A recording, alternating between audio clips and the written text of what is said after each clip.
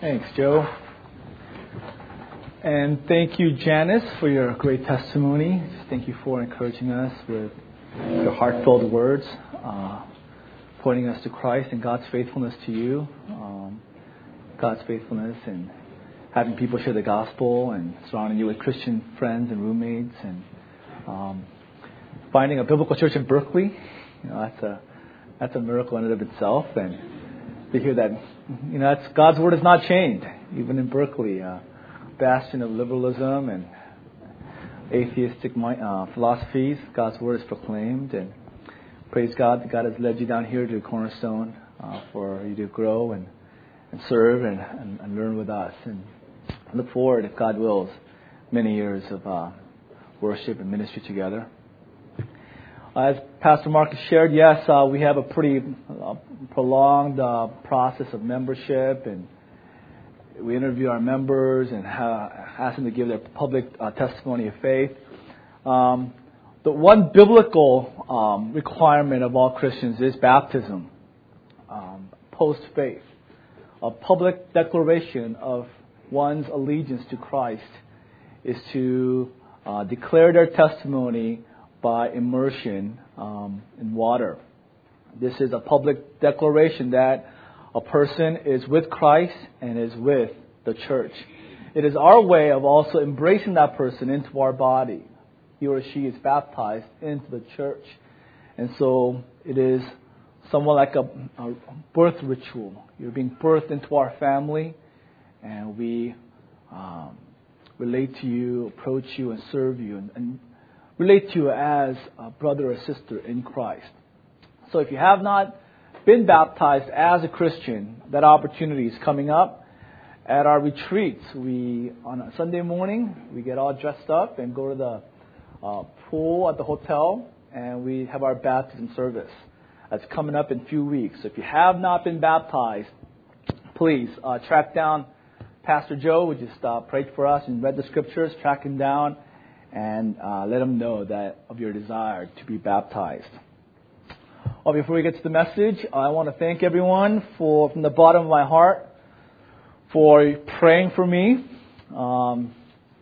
Especially grateful to the leaders of Cornerstone for stepping in and carrying my load of ministry past Sunday. It was about 3 weeks ago. I had a real, busy week. It's been a busy November and December. First 2 weeks of January was not particularly busy, but busy with a lot of ministry and assignments and responsibilities. And I started getting really itchy on my back, so I'm a little concerned, and there was a little, growths, occurring on my back. And I thought it was food poisoning, some bad Chinese food I had in Downey maybe. I didn't think, that can't be, because I've been there all my life, it can't be. But maybe it was, or I thought it was some kind of allergic reaction to some detergent or something I came in contact with, or a spider bite. Well, 2 Sundays ago, it was very uncomfortable. So I showed Dr. Huey this, rash on my back, and he didn't know what it was. So he thought, you should go see a doctor. You're a doctor, huh? So he gave me some few things. You need to go to Kaiser. Well, next day I went in, and the doctor tells me I had the shingles. And I'm like, I heard of that once, here and there, but I had no idea what it was. He explained to me what it was, but the Kaiser doctor, so I had to go home and research it for myself too. Not because Kaiser doctors, they're busy, right? Kaiser doctors. He spent like 5 minutes with me. I'm asking all these questions, like moving on. So I go home, and I'm an expert on shingles now after having done thorough research. So if you ever get the shingles, you give me a call. Don't call your doctor. Well, it's apparently something that if you had chickenpox as a child, and it stays in your body, and like 10% of people, it triggers, usually late in life, over 50 years old. But I'm not 50, but, and it causes severe pain. Just incredible pain. It's like someone stabbing you with a sharp, burnt butter knife on your back and shoulders for the past 5 days, I went through just really extreme discomfort, extreme pain, and I just, was clinging to God and His Word, and I praise God for my wife. She was taking care of 3 kids at home, taking care of Elizabeth and Emma and Pastor James, and she did a great and fantastic job. I was really encouraged by just your words, your emails, your phone calls. Someone called me and told me that Hudson Taylor had shingles. So I was really, wow, that's great. Hudson Taylor.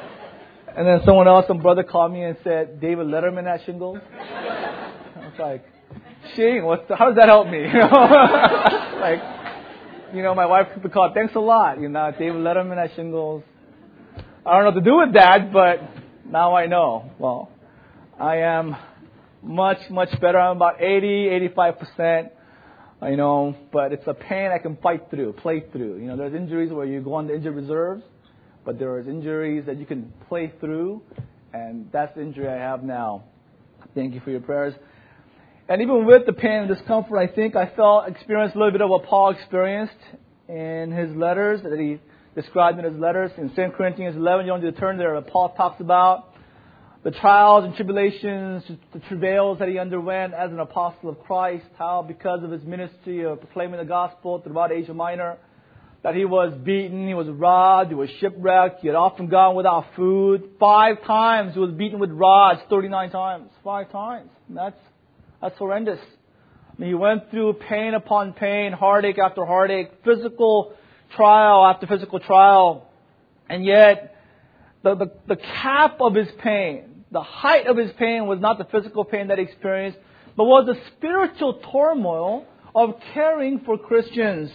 He said in 2 Corinthians 11:28, besides everything else, I face daily the pressure of my concern for all the churches. Who is not weak? And I do not feel weak. Is there a Christian that goes into a point of temptation or weakness and I don't feel it? He says, no. Who is led into sin and I do not inwardly burn? In Galatians 4:19, Paul described the pain of discipling a young believer and teaching him or her and training him or her into Christ-likeness as giving birth. The pains of labor, pains of childbirth. And I can in a small way identify what Paul said. I tell you the truth, shingles was the most painful experience of my life. The most prolonged pain I've ever experienced. But it pales in comparison to the emotional, spiritual pain that I go through in caring for Christians. And I tell you the truth. And all the shepherds and leaders of Cornerstone, pastors of Cornerstone, you understand what I'm talking about. The greatest pain in my life is this. It's a sight of believers who are stagnant in their walk. Christians who are perpetually immature. Christians who just make mistake after mistake, make poor decision after poor decision, who live in selfishness, self-centeredness, and rebellion against God. It hurts so much more than the physical pain. If you're a parent, you know what I'm talking about, right? If you're a parent and you see your child rebel against God, rebel against you, you see your son or daughter hurt others, hurt siblings, you know what I'm talking about, the pain that you feel, the disappointment, the heartache. Well, if you are a shepherd, you understand. It's magnified by the number of members of Cornerstone. Even in the midst of my pain, my prayer was really not for myself, because I knew that this pain will one day end. But my prayer was for members of Cornerstone, for all of you, because as your shepherd, as one of your shepherds, I so want you to grow in Christ. I so want to see brothers and sisters of our church grow spiritually, to be men and women who are godly, humble, devoted, faithful to the Lord. But the truth is, many Christians at Cornerstone are in a state of almost barrenness. And many believers, many professing Christians have very little spiritual fruit. You know, it hurts me to say this about our own church, but it's true. Our church is a lot of talk, a lot of frenzied activity, a lot of ministry, and a lot more talk. But most people are not bearing forth a bountiful harvest of true spiritual fruit. I mean, that's the truth. And I want to be loyal to truth. And I am telling the truth here. John Stott has said this about the church at large, but he could have said it about Cornerstone, and it'd have been right. He said the Christian landscape, and just put in there Cornerstone. Cornerstone is strewn with the wreckage of derelict half-built towers, the ruins of those who began to build and were unable to finish, because thousands of people still ignore Christ's words. The result is the great scandal of Christendom today, so-called nominal Christianity. Scores of people covered with a thin veneer of Christianity, involved enough to be respectable, but not enough to be uncomfortable. End quote. I really think that if we compare ourselves with Christianity at large, we're doing great. We're mature. We're godly. We're doing well. But if we compare ourselves to the standard of the Word of God, we would say, woe is me. I am bearing very little spiritual fruit. Or I'm almost barren. The spiritual fruits that I have are fruits that I bore years ago. But in recent history, if I'm honest with myself, I can't say I've borne any true spiritual fruit. Well, what is the reason that so many Christians are not growing? Well, what is the reason that so many believers are barren? We've got a pear tree in the backyard. That thing's been taking up space and water for several years that we've been there. And that pear tree has bore one fruit per year. I'm like this close to cutting it down. What kind of tree is that? Right. And what's the reason? I don't know what the reason for our tree back in our backyard, why it doesn't produce more pears. Well, for Christians, what is the reason for our barrenness in terms of our spiritual fruit? The answer is found in verse 4. Answer is found in verse 4. Verses 1, 2, and 3 identifies our Lord's role. He is the vine. Verse 1, the Father is the vine dresser. So God the Father, His job is to prune the fruit, take care of the vineyard. So there's no weakness in Christ. He is the true vine. He is a life-giving vine. God the Father, He's not a lazy gardener. He's not a lazy farmer. He's not a sluggard. He's diligently pruning the vineyard. The reason that many Christians do not bear fruit is found in verse 4. This is the one responsibility that the believer has to bear fruit. We have to do just one thing. 3 words summarize the believer's responsibility. Abide in me. Abide in me. That's our singular responsibility.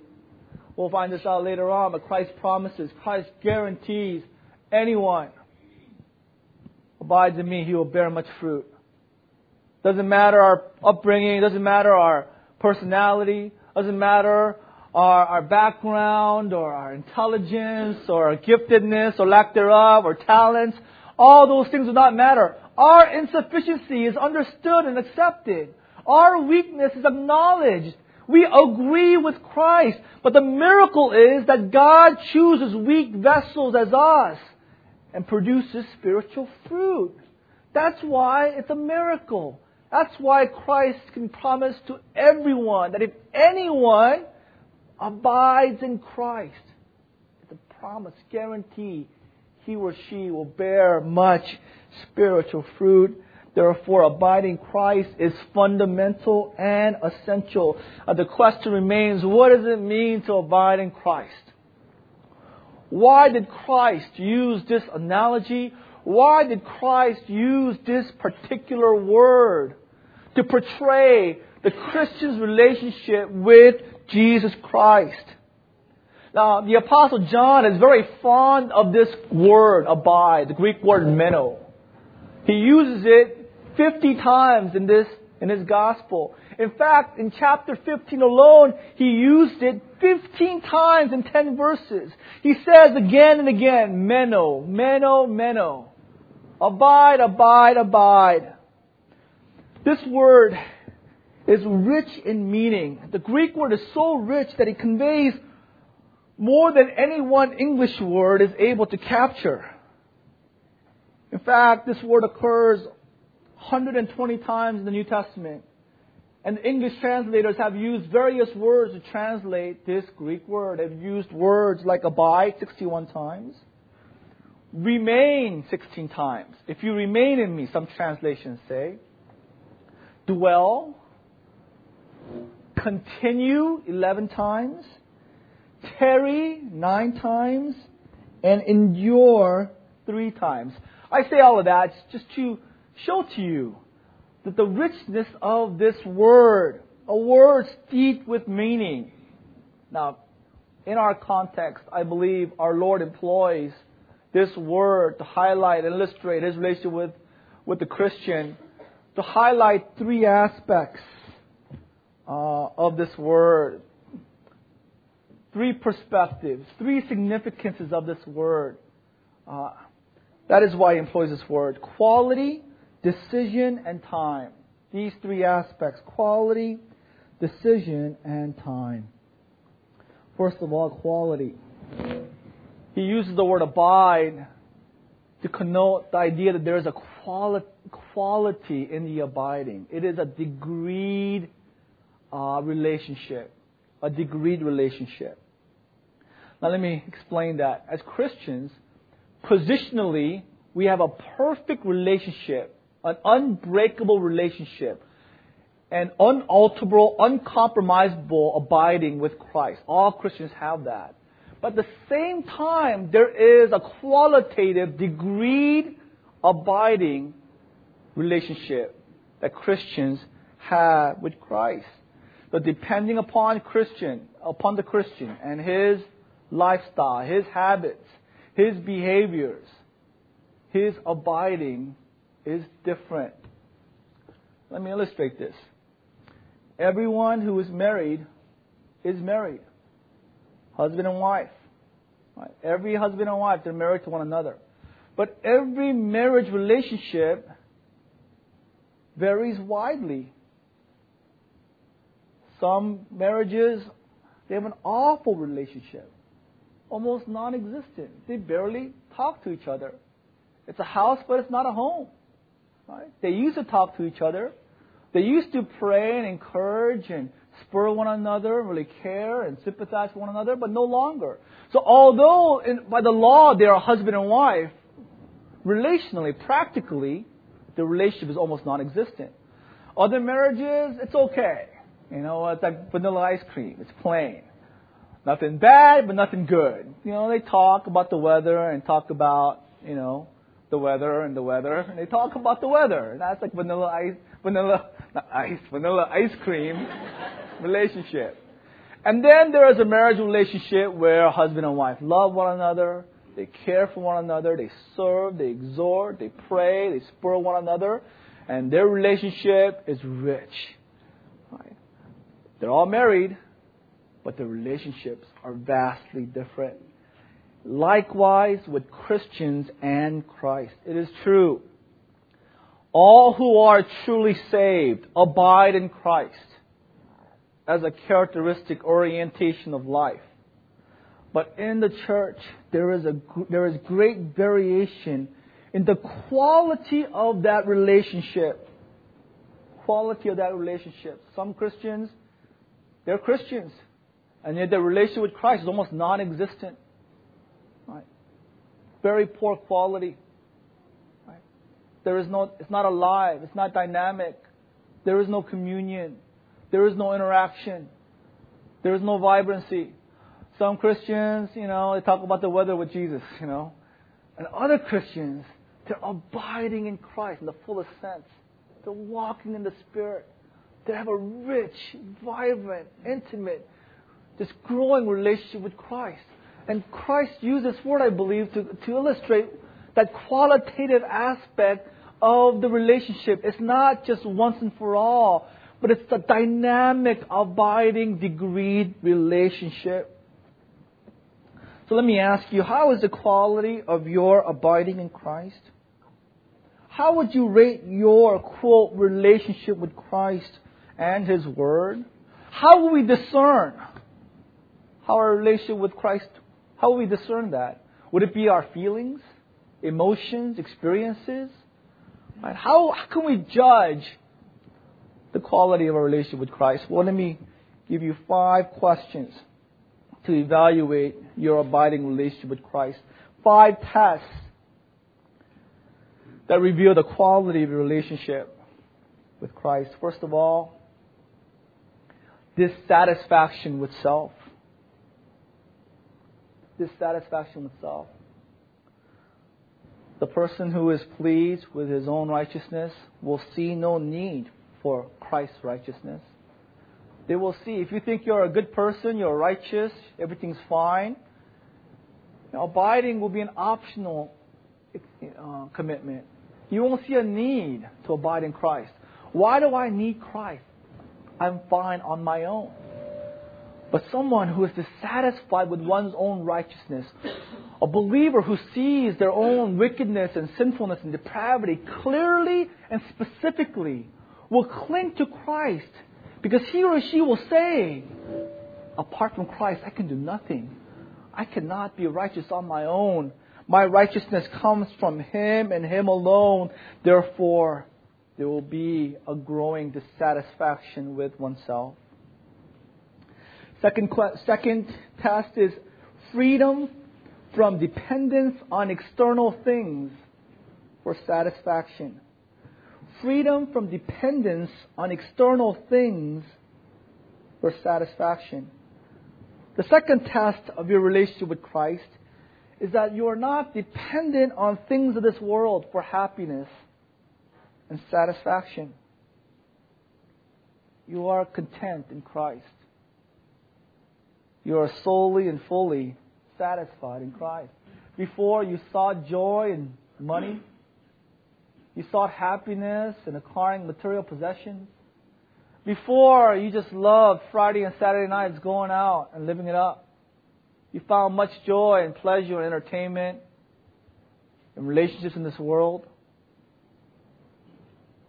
You find a greater and greater distaste for these things and a greater joy in just your simple relationship with the living Savior. As Psalmist said in Psalm 73:25, whom have I in heaven but you, and earth has nothing I desire besides you. As for me, verse 28, it is good to be near God. There is a sense of just true joy. Now, Westminster Catechism, the chief aim of man is to glorify God. How do we glorify God? As Piper said, by enjoying Him forever. So we know that our relationship with Christ, the same thing in a marriage relationship, right? You know your marriage relationship is healthy if your friends call you and you're like, no, I want to stay home. Your friends call you, hey, let's go out, let's play sports. No, I love my wife. I love being with her. I love talking to her. I love spending time with my husband. You know your relationship with a wife is healthy if you're satisfied with your wife or your husband. Well, likewise with Christ. Third test of your quality relationship with Christ is craving for the Word of God. Craving for God's Word. We know of God's righteousness through God's Word. More we know of Christ's righteousness through His Word, more we hunger for His Word, more we want to know God's Word, and God's Word becomes our joy. God's Word becomes our satisfaction, our pleasure. We read the Word of God not because we have to. It's not a discipline. It's not a must. But we want to. Because we find joy in Christ. Because our relationship with Christ is so rich. We savor His words. We delight in His words. We hunger for our intimate times with Him. Jeremiah 15:16, when your words came, I ate them. They were my joy and my heart's delight, for I bear your name, O Lord God Almighty. Job 23:12, I have treasured the words of my Lord, of His mouth, more than my daily bread. And that's verse I quote often, Psalm 119:97. Oh, how I love your law. Oh, how I love it. Fourth test of your relationship with Christ. Joy over the difficult things of God. Joy over the difficult things of God. James 1:2. Consider it pure joy, my brothers, whenever you face trials of many kinds, because you know that the testing of your faith develops perseverance. Christian who delights in Christ rejoices, not just when things are going well, but over the trials, over the difficulties, because he or she knows that through this, God will bring him or her closer to Christ. Apostle Paul experienced this. In 2 Corinthians 6:4-10, he reiterates again just the many trials that he went through in his ministry. He closes that section by saying in verse 9, genuine yet regarded as impostors, known yet regarded as unknown, dying and yet we live on, beaten and yet not killed. And I love verse 10, sorrowful yet always rejoicing. In a Christian's life, if you're following Christ, you're full of sorrow, you're full of heartache. It's difficult. The road of Calvary, carrying the cross. But if your relationship with Christ is intimate, because trials force us to cling to Christ all the more, we are rejoicing in our hearts. And you can ask my wife, I was miserable and in physical pain, but there was laughter in our household. There was quoting of Scripture. There was prayer. There was true joy, because things of this world cannot rob one's relationship with Christ. In fact, the difficult things cause us all the more to cling to Him. So that's what Paul is saying. Full of sorrow, yet rejoicing. Poor, yet making many rich. Paul had no money. And yet, because of the gospel ministry, he was making people rich in Christ, having nothing, yet possessing everything. How would you answer that? Are you rejoicing over the difficult things that are in your life right now? Are you grumbling? Are you complaining? Are you becoming bitter? Is your heart getting hardened and calloused? Or because of your rich relationship, are you rejoicing? The final test is unconditionality. Unconditionality. A final mark of abiding in Christ is that the Christian has no conditions upon Christ. They do not ask for Christ and economic success. They don't say, yes, I will abide in Christ, but I also want personal satisfaction. Oh yes, I want an intimate relationship with Christ. I want to grow as a Christian, but I must also have this other thing in life. Then I'll be happy. No. One who is abiding in Christ says, I'd rather have Jesus than anything else. He's all I want. He's all I need. I have no conditions upon Christ. They will agree with Apostle Paul. Acts 20:24. I consider my life worth nothing to me. My life is nothing. My only desire is to finish the race and complete the task that the Lord Jesus has given me. He wants Christ and will surrender all for Christ. The first reason I believe Christ employed this word, meno, abide, is to show the different quality, the different variations, the degrees of the relationships that He has with His believers. A wide spectrum. Next sense of this word is decision. Decision. It's a command here in verse 4, abide in me. That tells us that this is a Christian's responsibility and he has a choice to make. Non-Christians, they do not have a choice. They are slaves to sin.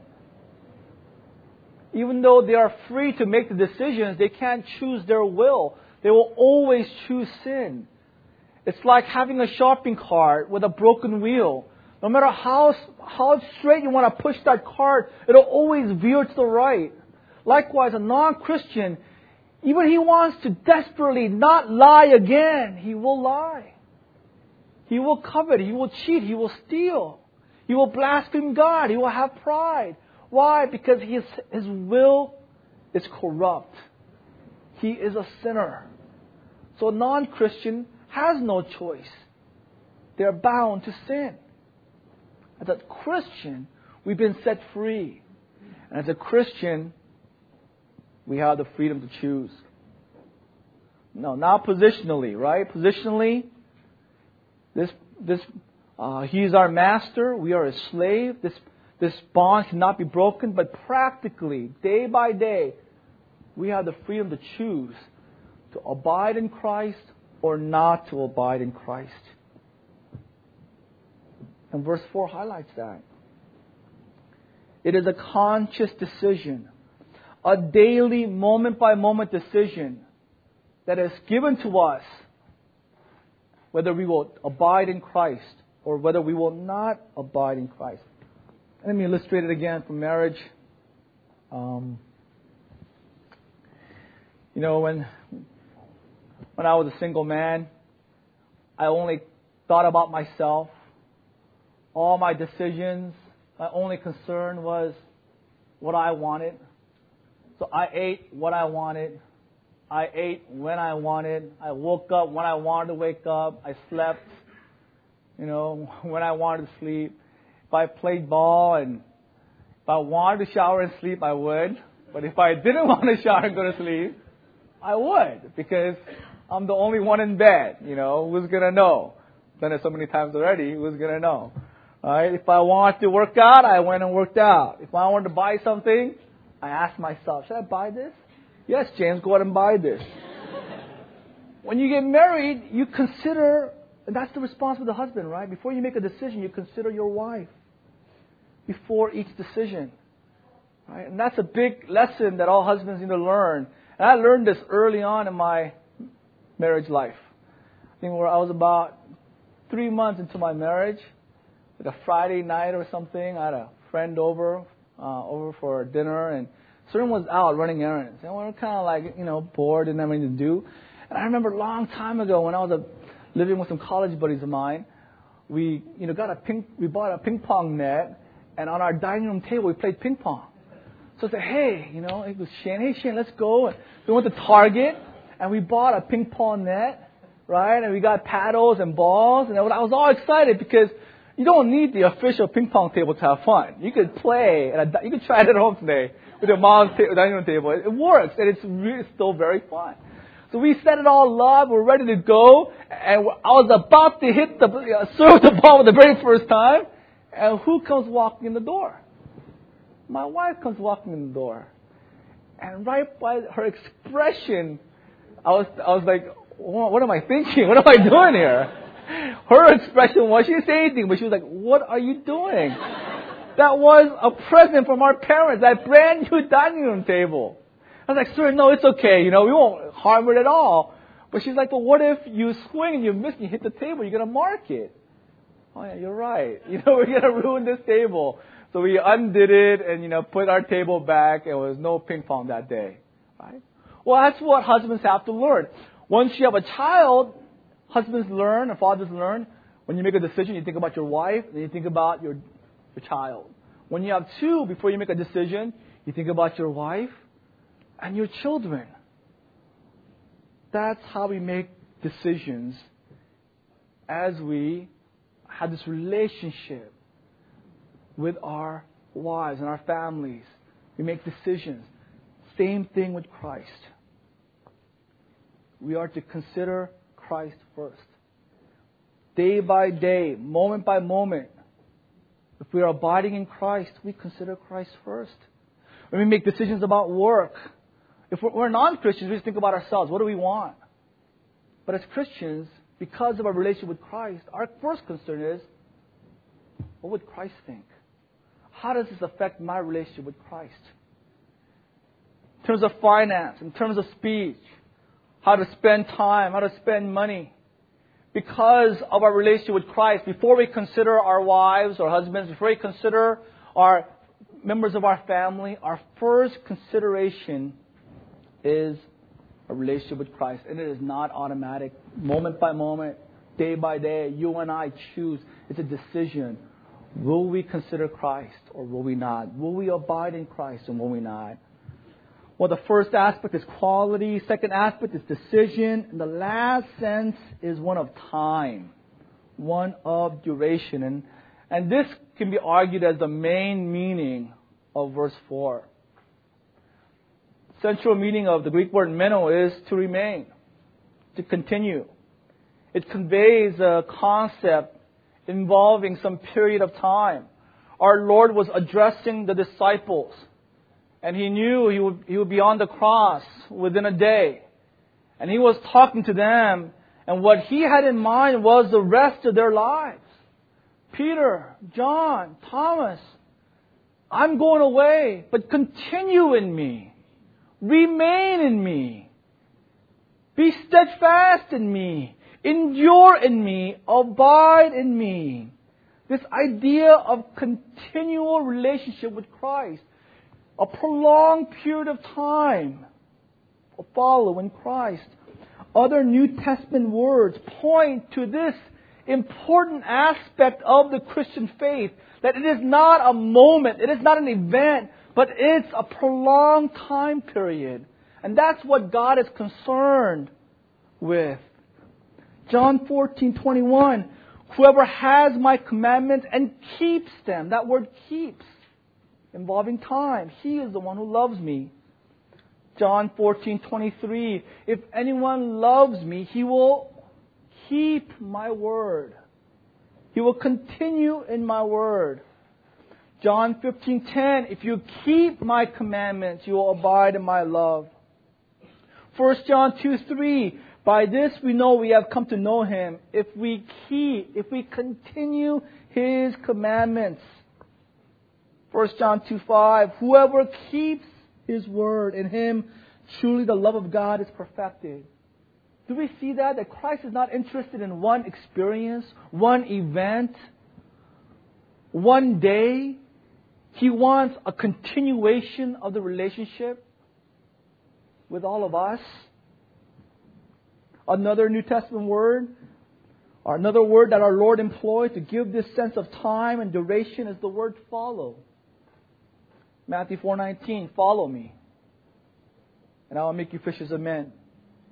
Matthew 9:9, when He saw Matthew, the tax collector, He said, follow me.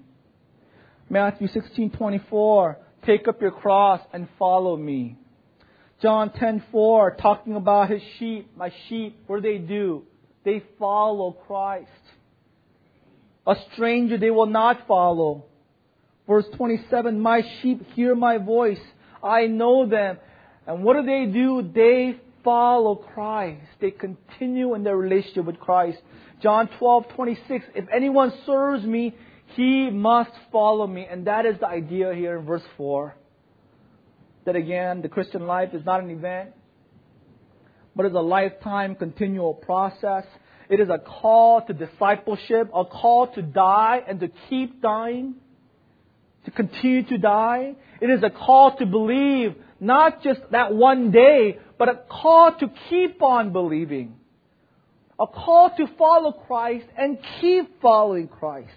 So who is a true Christian? A Christian is someone who loved Christ, loves Christ, and continues to love Christ. Christian is someone who keeps following Christ, who abides in Christ. Events like baptism. Now, Janice didn't come here and say, I'm a Christian because I was baptized. Janice didn't come up here and say, I'm a Christian because I walked down the aisle, I signed the dotted line. You know that prayer? That's a made-up prayer, the sinner's prayer. I prayed that prayer, that's why I'm saved. She didn't say that. she continues to follow Christ. She first followed years ago, but she continues to follow. And that is the evidence of true Christianity, and that is what Christ is pointing to. Continuing of faith, obedience, love, and discipleship are biblical basis of true faith. That is true, therefore the opposite must be true. Colossians 1:21 through 23, Paul talks about these believers at Colossae, and he said, "You who were once alienated and hostile in mind, doing evil deeds, He has now reconciled you in His body of flesh by His death, in order to present you holy and blameless and above reproach before Him." And then he says in verse 23, "If indeed you continue in the faith." If indeed you continue. Hebrews 3:6, Christ is faithful over God's household as a son, and we are His house if indeed we hold fast our confidence. Hebrews 3:14, we share in Christ if indeed we hold our original confidence firm in the end. You see what Paul, the writer of Hebrews, is saying? You are Christians. But the proof of that is found not in an event in the past, but in the endurance, in the continuation of your following Him. You know, our church is blessed with many faithful saints. It's been with us throughout the years. There's a gal at our church. I was there when she graduated high school, graduated college. I presided over her wedding, and now I will be there in the hospital room, God wills, when she has her first child. So we go back many years with many of you. You go on our website and you look back on the CVC album section, all those pictures. For you, for some of you, it might be an interesting thing to look at all these pictures. But for me, it's difficult to look at some pictures from years ago. There are some who've left our church for various reasons, and they've gone to other churches and they're walking with the Lord. And for that I rejoice. But there are some who just one day disappeared out of the face of the earth. They're doing great, loving the Lord. Some of them, I talked to them. I had a guy, my roommate in college. I was discipling him. We lived in the same house. We did Bible study one day, and next day he was gone. Next day he disappeared. I mean, he didn't disappear, but you know what I'm saying. We called him. We called him and just talked to him, and he was seen on our campus. I've yet seen him since then. He came into our house when we weren't there and moved this stuff out. Haven't seen him since. Well, there are people like that at Cornerstone. Absolutely, just vanished. They're no longer walking with the Lord. Outwardly, they were doing fine. But inwardly, they were led astray. And they're no longer continuing in Christ. Well, that reveals that he or she was not a true believer. Because they no longer continue to abide in Christ. He was never real to begin with. The Bible is clear that the false will always leave sooner or later. 1 John 2:19. They went out from us, but they were not of us.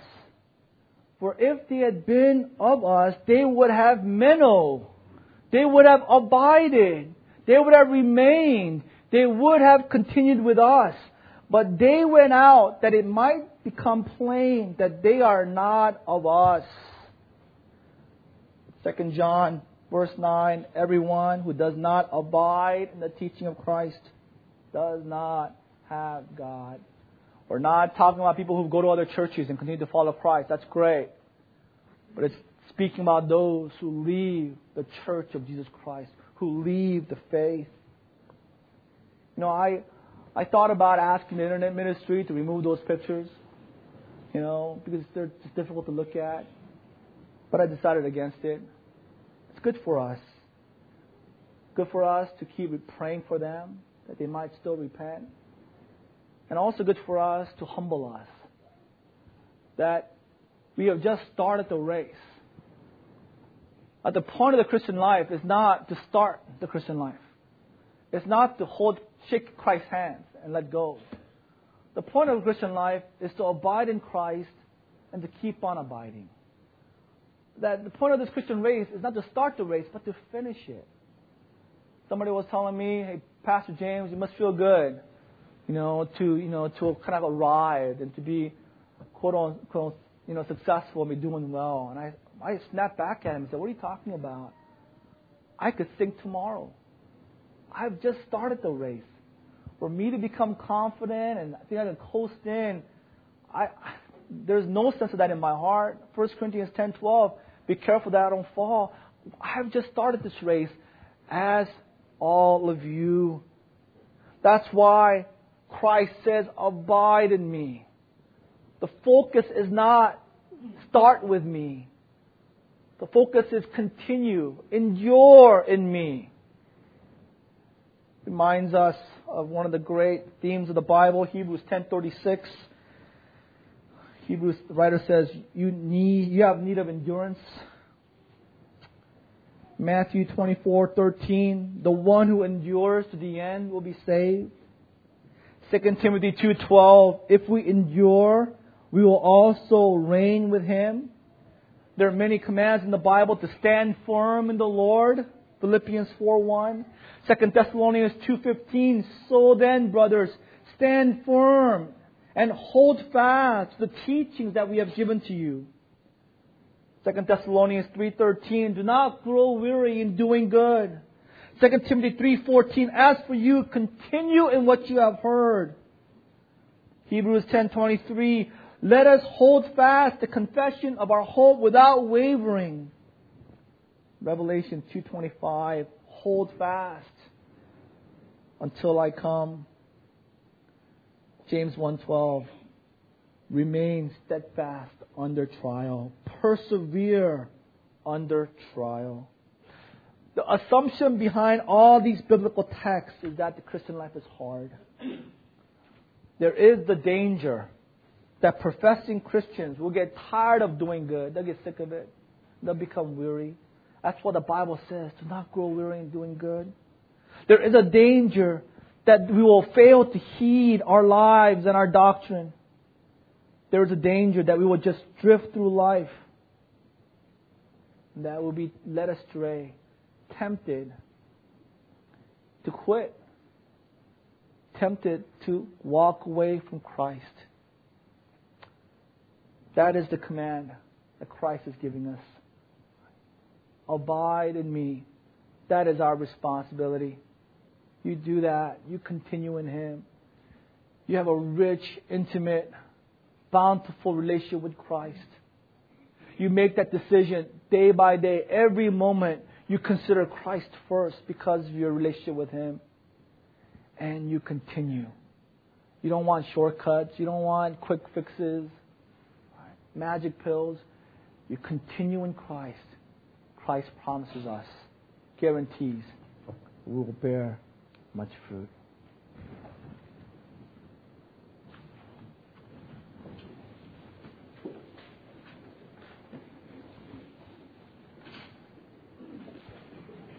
Our Heavenly Father, we do confess that you know our hearts. We confess that your word is living and active, sharper than any double-edged sword. That your word is so powerful that it overpowers the inadequacies and the inabilities of the preacher. That's how powerful your word is. It is a mirror that lays bare and reveals to us who we are. And you strike us to the core. And Lord, we confess that our relationship with you is weak, that we neglect you often and consistently, that we confess that we do not consider you in making our decisions, that we want easy Christianity where things will happen automatically rather than a proactive, day by day, moment by moment, considering our relationship with you and who you are. And we confess, Lord, that we don't have the long view in terms of our Christian faith. That our mindset is too short. Our perspective too short. Oh Lord, may we be faithful branches who abide in the true vine. And so that as we bear fruit, it'll give glory and honor to you. God, we pray that you would raise up such believers in our midst, in secret areas of our lives, in private, they'll be abiding in you. We thank you, God, for this Lord's Day and this word. In Jesus' name we pray. Amen.